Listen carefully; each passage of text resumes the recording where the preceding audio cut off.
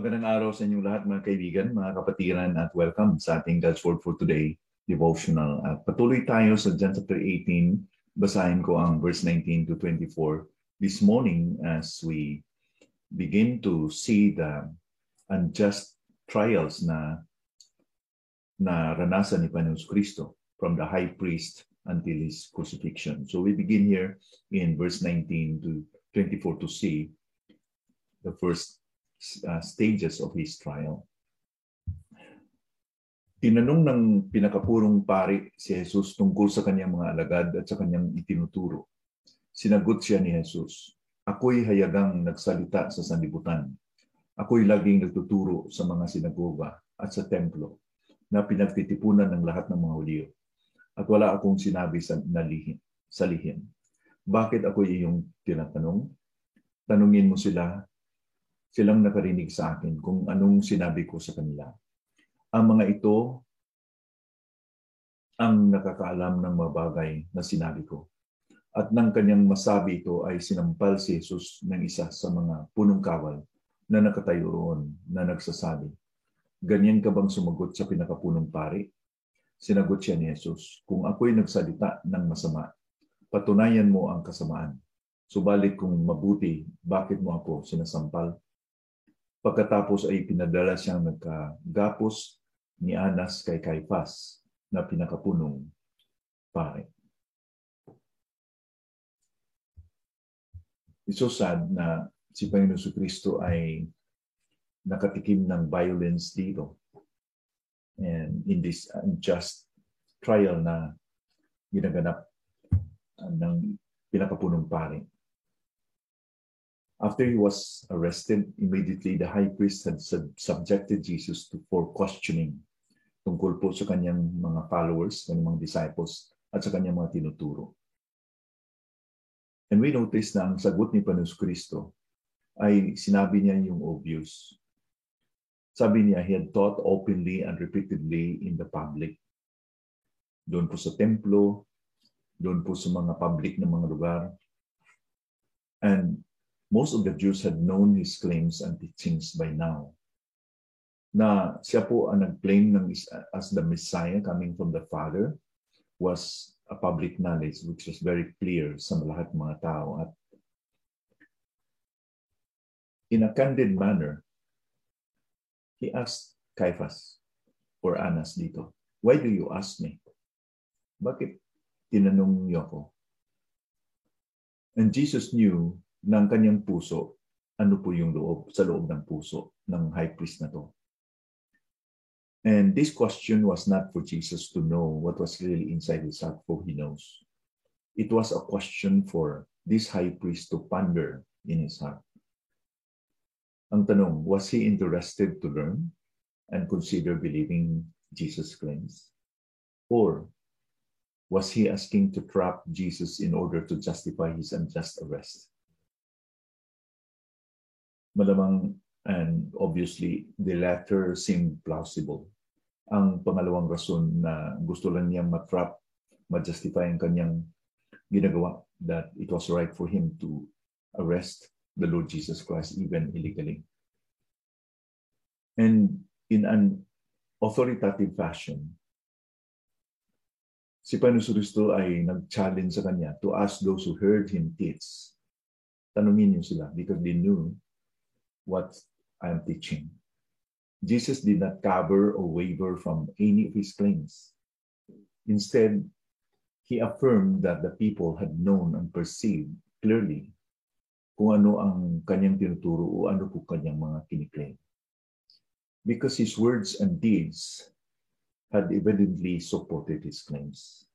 Ang mga milagro, ang kanyang mga claims, ang mga tinuturo na that really surprised most of the people ay napahayag na niya. And he has no obligation to say more. After all, wala pong tao na makapigil po or makapwersa po sa Panginoong Jesus to say anything. Hindi ba? Because he has told them that people knew already what I taught them and what I claimed. Sa kanyang pagsagot ng ganito, isa sa mga sundalo, isa sa mga officers, slapped him, accusing him of being disrespectful. This is interesting because Jesus allowed himself to be slapped. Jesus allowed himself to be violently hit sa isang sundalo. Pero sabi ng Biblia sa 1 Peter chapter 2 verse 21 that he was mocked, he was slapped, he was spit upon, but he did not revile in return. He did not slap in return. Instead, ang sinabi niya dito ay reminder po sa sundalo na to, sa officer na to, sa kanyang pagka-unreasonable. Wala po siyang rason. Kasi kung siya po ay, o kung si Panginoon Kristo po ay mali, dapat sabihin niya kung anong mali. And if he was right, there was no reason for him to slap sa kanya, kay Panginoon Kristo. In other words, should an act like this na violente, pinakita niya that he was really unreasonable. In fact, parang hayop siya sa kanyang ginagawa. He did not allow reason, but ang kanyang emosyon, ang kanyang anger. Now, ang makikita natin ng ganitong uring mga ginagawa, hindi na tayo masurpresa na gagawin ito sa mga tao na puno ng puot o hatred ang kanilang mga puso. We can see really that in the heart of these religious leaders because of the pride that they have, because they were challenged by the Lord Jesus Christ's teaching and claims na hindi nila matanggap. So they were so angry, they were so furious, and because of that, gusto nilang patayin si Panginoon Kristo. And this led them really to be that kind of violent, and makikita natin that this will escalate until Jesus will be crucified. And this is really a wonder that we will continue to ask and muse sa ating puso na si Panginoon Kristo mismo ay nagpasako, nagsabit, nagpasailalim ng puot ng tao. What an example for us to be like him.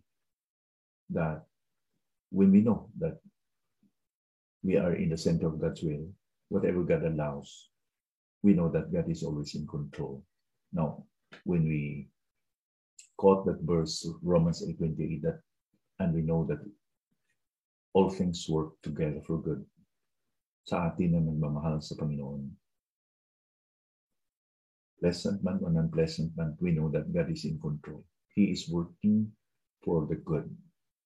And Jesus gave us an example that kalooban ng Panginoong Ama, that He's going to undergo this sacrifice. And He submitted to His Father's will perfectly. Let it be na magkaroon tayo ng ganitong composure. It's not what people do to us. It's how we respond. Kung ano man ginagawa sa inyo ngayon. Some of you are working at homes. May mga maltreatment maybe sa inyong mga employer, sa inyong mga bosses. Kung ano man yung naranasan. God allowed it. But we know that all things work together for good. It's not what happened to you, but how you respond. Are we going to respond out of anger? Katulad nitong soldier na to. He thought that he can just slap the Lord Jesus Christ with no reason at all. Are we like him, governed by passion, uncontrolled passion? Or are we like the Lord Jesus Christ? Although He has the power, but yet, makikita natin that He really hold Himself to be under the will of His Father.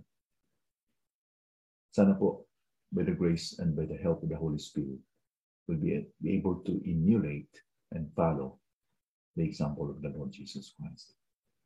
Thank you, Lord, for today sa inyong salita. Bless this to our hearts, Lord. Lord, we, in many ways, para kaming katulad kami sa high priest, sa sundalo na to, that we are full of anger, full of emotions, uncontrolled. Patawarin niyo kami, Panginoon. Help us to not be controlled by our emotion, by what people do to us. Many times we have no control, but how we react, Lord. Paano kami mag-react? Tulungan niyo kami that we can be like you. You were slapped, you were spat upon, you were mocked, but you did not revile in return. You did not, but you remain quiet as a lamb that was going to the slaughter. Salamat, Panginoon, for your word today. And salamat sa reminder talaga that we have to submit to your will no matter what. In Jesus' name we pray. Amen.